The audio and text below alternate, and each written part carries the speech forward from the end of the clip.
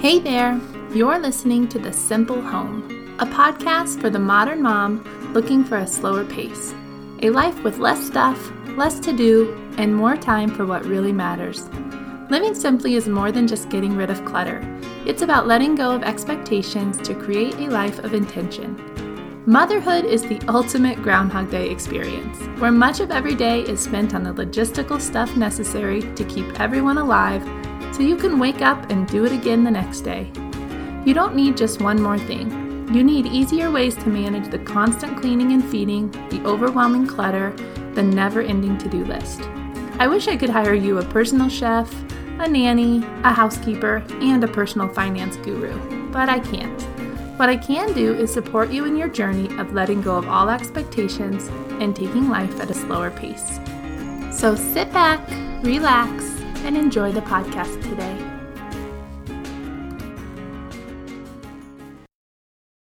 Hey there, welcome to episode 7 of the Simple Home podcast. I'm your host Jenna, and today we're going to talk about toys. More specifically, we're going to talk about how to curate your toys so you have the best toys for your child and how to keep the amount of toys to a manageable level. So here's a little story about me. When I was pregnant with my first child, we were given a toy box built by my husband's grandfather. It was absolutely beautiful, and we were so excited to fill it with the perfect toys, as if we knew what the perfect toys were for our unborn child.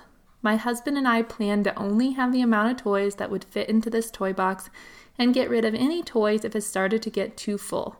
We imagined we'd continually weed out the old toys as we would fill it with new toys. Then our baby came, and so did all the stuff. We had clothes and blankets and calming devices, noisemakers, and more baby items than we really could fit in our space. And the toys, they just kept coming. We would get them as gifts, or I would see something I thought was just a must. It's really amazing how quickly you forget you wanted to keep things simple when it comes to giving your child everything. Then we had our second kid, and we got more stuff. Then our third kid came, and even more stuff entered our lives. One day I realized all I was doing was organizing and reorganizing and decluttering and organizing some more. All while my kids were whining for my attention because they couldn't find anything to play with. Sound familiar? Is your house overflowing with toys and your children still never seem to have what they want? Even though you had the best of intentions and provided them with everything they could ever want. So here's the truth. The extra stuff will not fulfill any need of your child or keep them engaged and happy.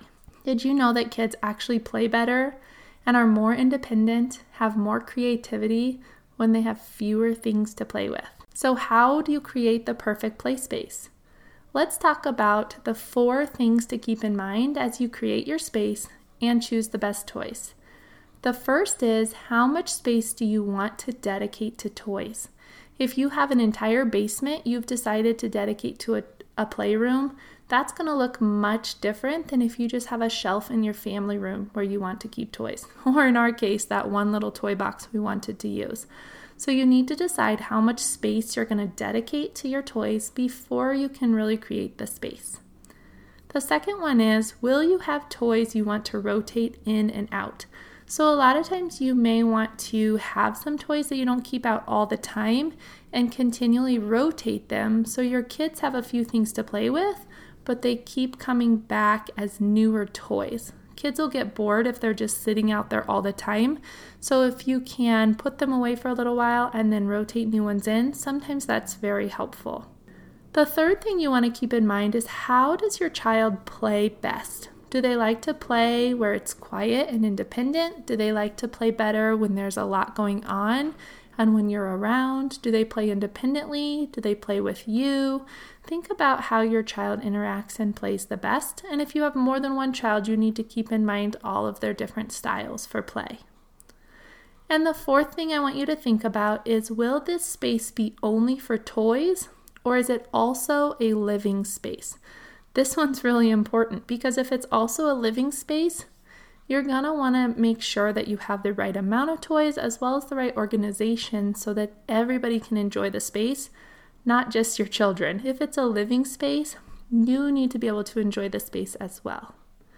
So as you think through these questions, be honest with what will work best for your house, your family, and the way you want your space to feel. Rather than thinking about the toys you already have, pretend like you're starting completely over.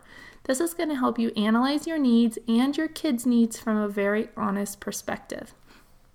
It's really, really hard to think about what we want our space to look like when we have all of this clutter already and we're feeling guilty about getting rid of any of it. So sometimes that hinders you from creating the real space that you want. So think about it as if you had nothing and you were starting completely from scratch. Okay, now that you have that nailed down, you have to decide what kinds of toys you want in your space. You'll likely have to get rid of some of the things you already have and may even want to replace older toys with more intentional toys. Here's how to choose the toys you'll bring back into your playroom or toys you're going to bring in for the first time. The first question I want you to ask is, will this toy last through multiple stages of my child's growth? If a toy will only be purposeful or enjoyed by your child for a very limited amount of time, it probably isn't worth the space it'll take up. The second question I want you to ask is, does my child do the thinking or does the toy do the entertaining? Toys can be very valuable for your child's development, but if your child doesn't have to think, innovate, or be creative, then the toy really has very little value for your child. The third question is, does the toy provide open-ended play? What I mean by this is, can this toy be used in any way your child wants? Can she play in a variety of ways with the same toy? Example of open-ended toys are blocks, magnet tiles, play food. These toys allow for creativity and will provide tons more play than a toy that can only do one thing. You don't have to have all open-ended toys. I generally keep our open-ended toys out all of the time, and then I rotate some of the toys that don't allow for such open-ended play. A good example of this is puzzles. Puzzles are incredibly valuable for kids, but they can only be played with so many times. Your child's only going to want to put the same puzzle together a few times, unless it's one of their favorites, and if it is, by all means, keep it out. That's totally fine. However, it's likely that they'll just want to build with it once or twice, or maybe a few times, and then they'll be bored with it. This is a toy I like to trade with other families so we can rotate the puzzles that are in our toy room easily and consistently. The next question that I want you to ask is this toy well made? This is an important one. So many toys you can buy will end up in the landfill within the month because the quality is so poor. We live in a consumer culture where most things will be replaced quickly and do not need to last. However, if you're really being intentional in what you bring into your house, look for toys that are well made so you don't have to replace them constantly. Here's an example of the toys that I keep in our toy space and the toys that we rotate in and out. So toys that I just always leave out are magnet tiles, or another brand that I really like is Shape Mags. They work together so you can have both. Shape Mags are a little bit more cost effective, and I have found them to last just as long as magnet tiles, so you could try either. I will link to these things in the show notes if you're interested in purchasing them or just seeing what they are to see if they would fit for your kids.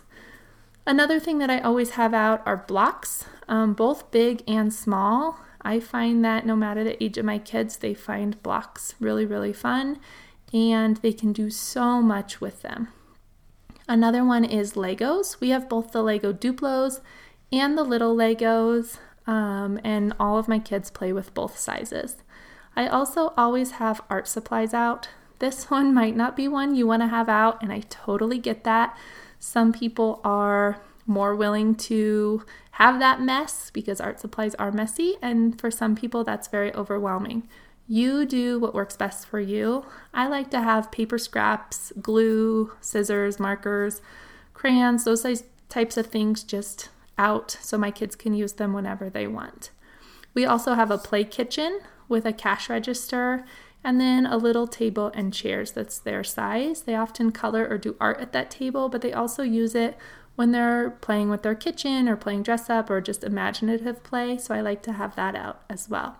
We do not have a huge elaborate kitchen. It's actually just a tiny little box with a pretend oven on top and an opening underneath with the play food and pots and pans. So it's really little, but you could have whatever kind that you want for your children as well.